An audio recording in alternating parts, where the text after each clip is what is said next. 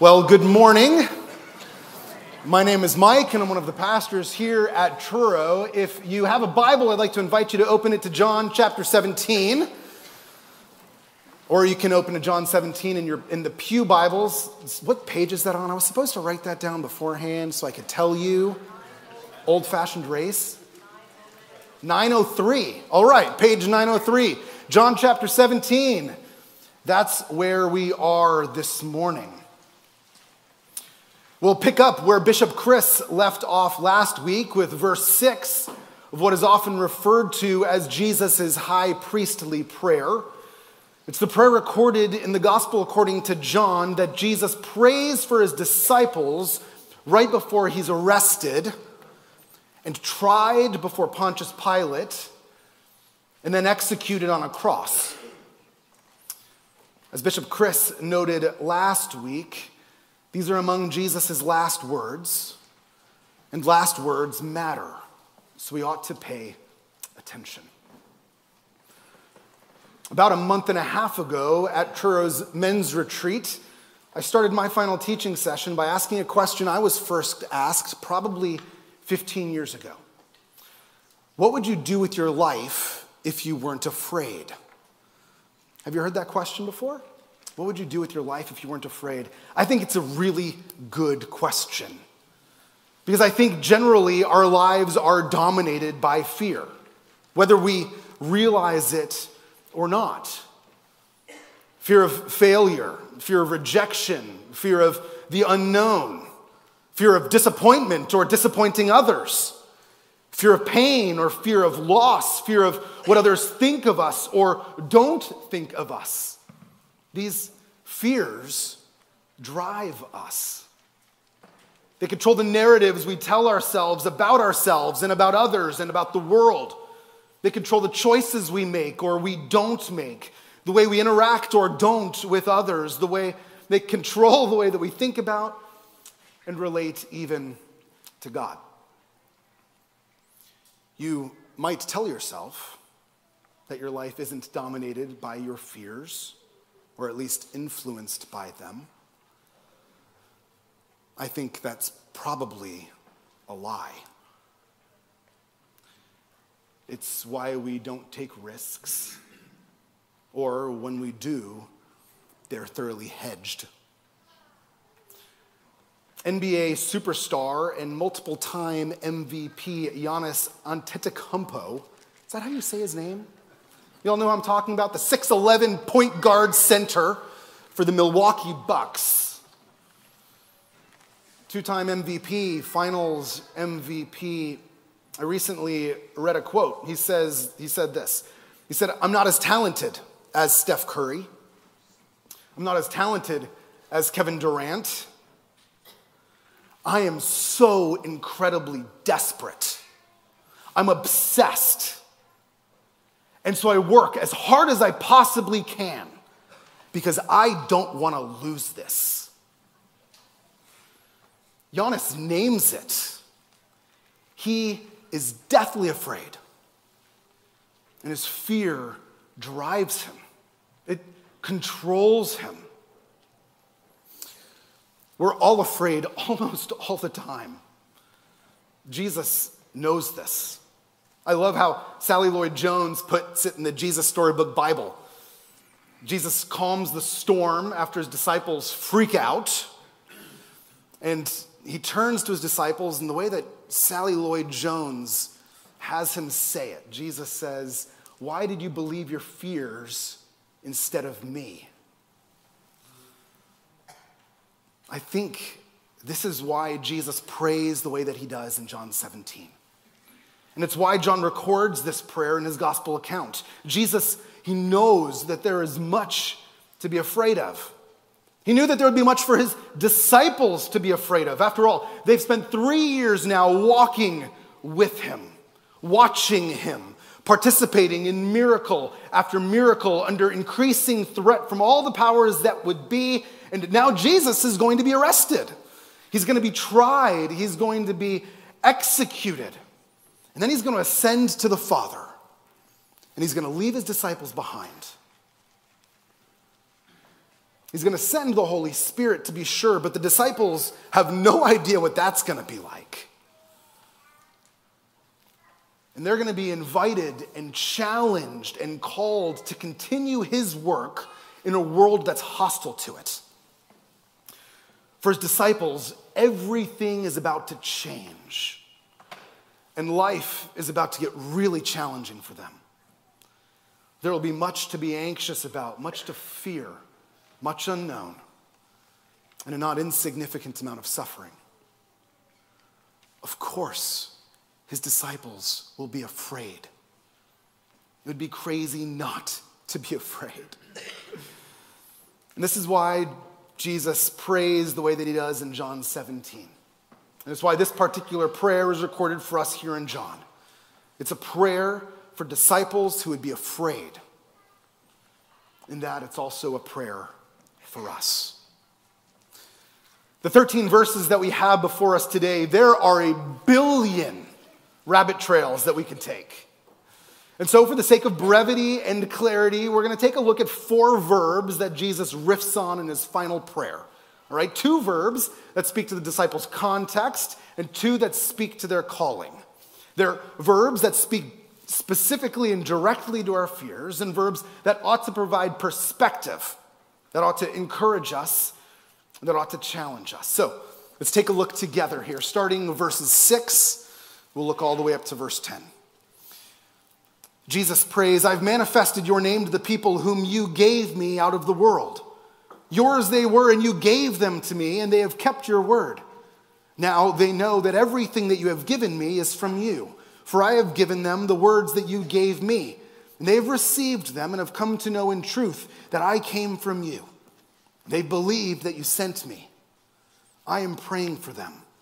I'm not praying for the world, but for those whom you have given me, for they are yours. All mine are yours, and yours are mine, and I am glorified in them." Anyone want to take a guess what the first verb is? Give. Y'all are so smart. That's fantastic. That's right. Give. It turns up 5 times here in these 5 verses, if I counted right. Maybe it's 6.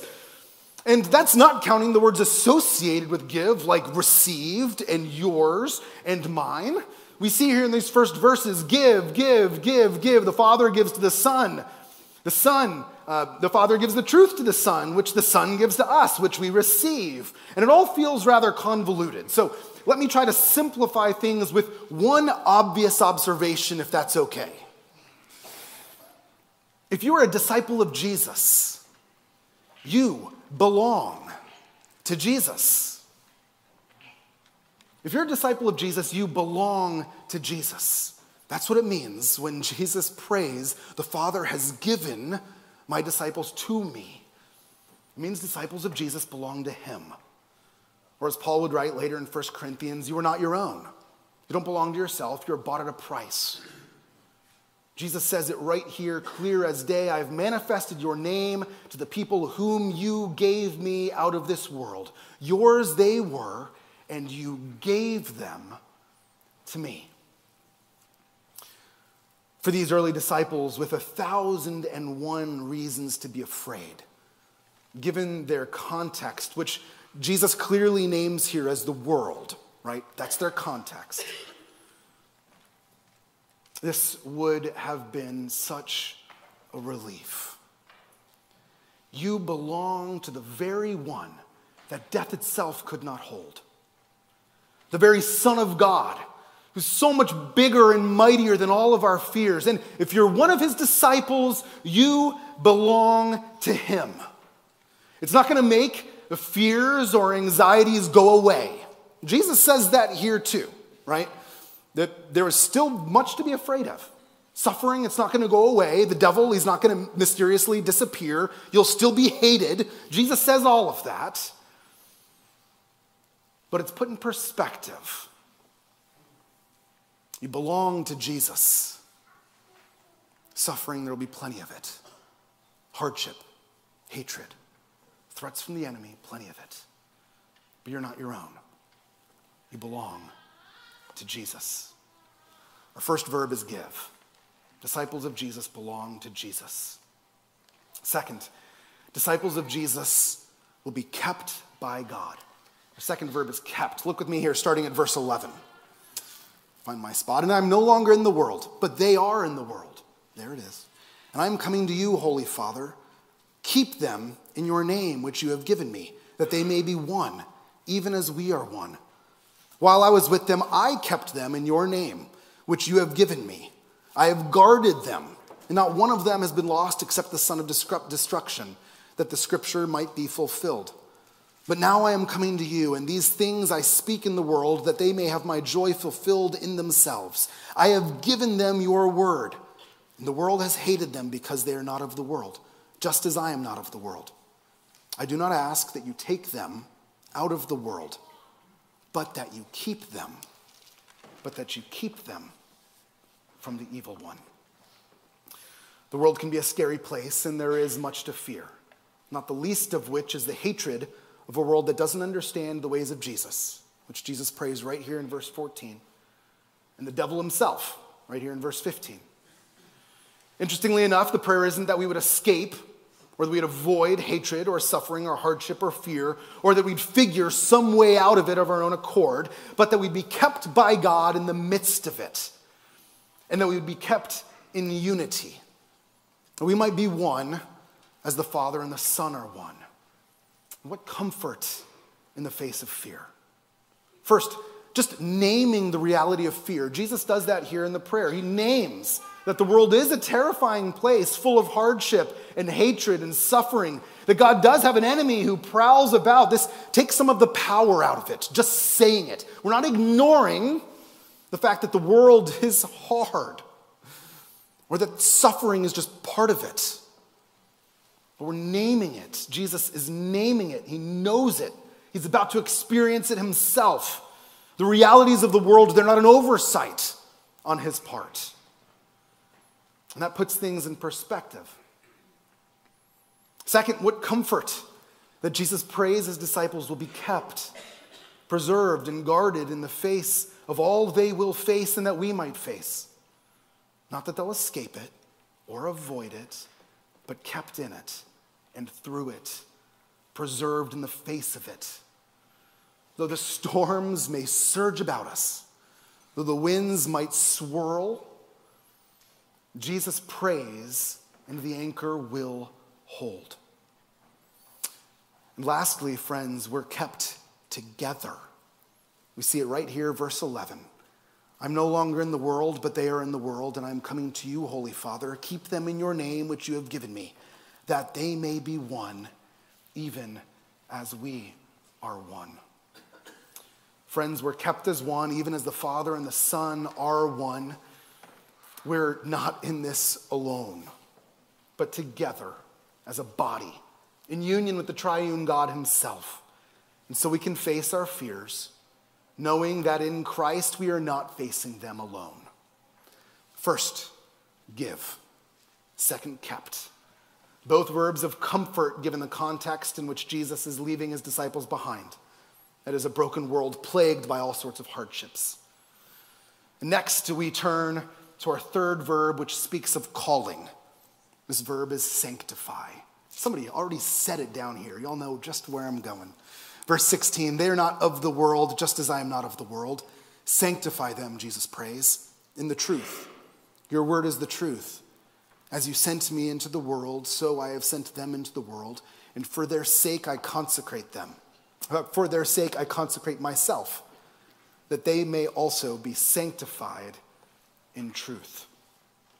Jesus already has prayed that they wouldn't be taken out of the world. There's no escapism here, and Jesus prays it again. He doesn't endorse withdrawal to a safe, holy huddle.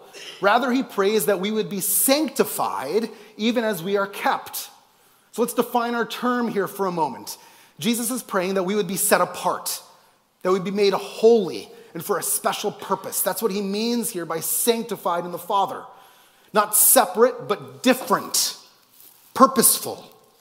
Now look at this. This is important. God is the actor here. He's the one who sanctifies, not us. He's the one who sets us apart for the work that he's given us to do. He's the one who prepares us for it, who sets us aside for it, who makes us holy for it. The disciples would almost certainly be overwhelmed at times by the calling on their lives in the days and years to come. Likewise, friends, there will be times when you and I are overwhelmed, when we fear that what God is asking of us is just too much for us, when it seems too scary or difficult to obey or to go where God sends us, and that may all very well be true. It may seem like too much. But friends, we have been sanctified by God specifically, set apart for a purpose, for him to do the work that he's given us to do. We've been made holy. We see that purpose right here in our fourth verb. Anybody want to guess? Fourth verb? Sent. That's right. Sent. Give, kept, sanctified, and sent. Verse 18, Jesus prays, "As you sent me into the world, so I have sent them into the world." In seminary, I literally spent an entire semester studying this, the mission of God. But for the sake of brevity and clarity, we'll keep our discussion of this simple and straightforward. Is that okay? Last week, as Bishop Chris preached on the first part of Jesus' prayer, he reminded us that Jesus was sent for a purpose, that we might see and know God. In this part of the prayer, Jesus adds a part 2, that we might also be sent as he was sent. And if Jesus was sent that we might see and know God, then it follows that we likewise have been sent for the same purpose, that others may see and know God. Friends, the giving, the keeping, and the sanctifying, it all leads to the sending. That's the purpose of it. We belong to Jesus for a purpose. We're kept by God for a purpose. We're set apart, sanctified for a purpose, and that purpose is the sending of God's church into the world that Jesus might be known. That's it.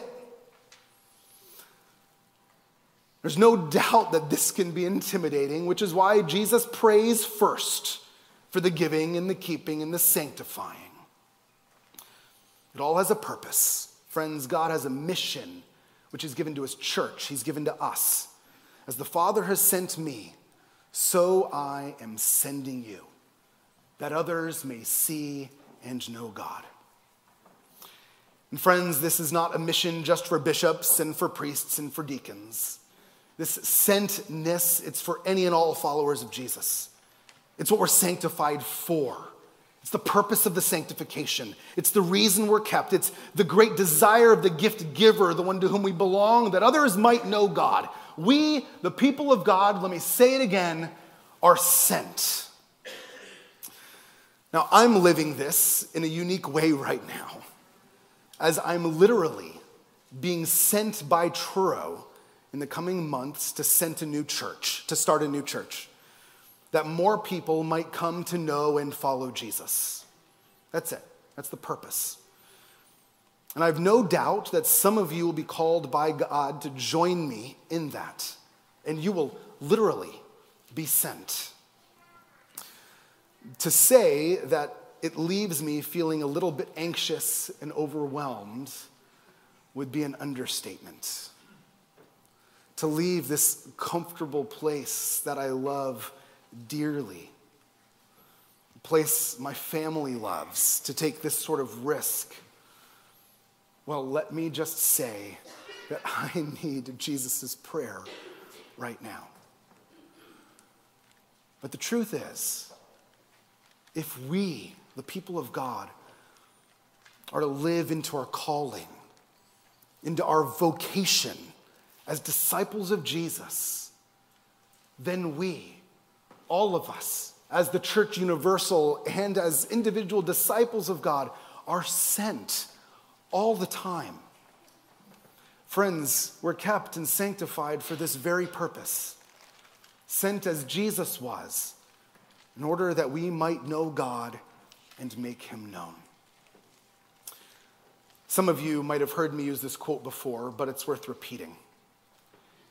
FDR once said that courage is not the absence of fear, but rather the assessment that something else is more important than fear. Let me say that again. Courage is not the absence of fear, but rather the assessment that something else is more important than fear.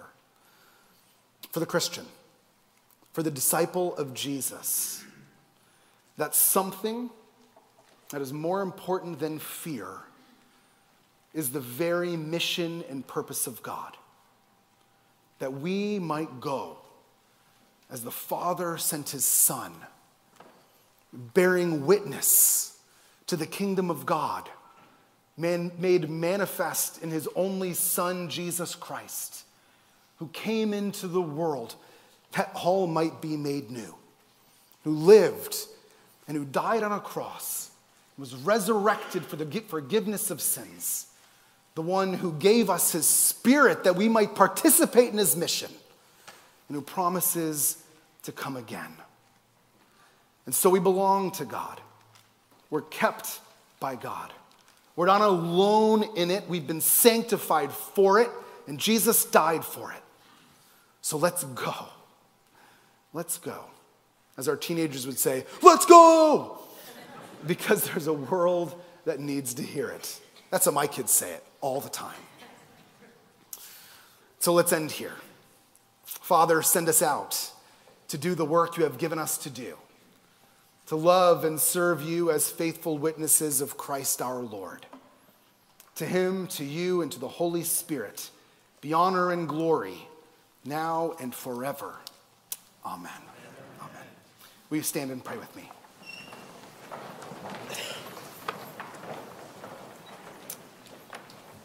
Gracious God, thank you that you meet us in our fears, that you pray for us in them.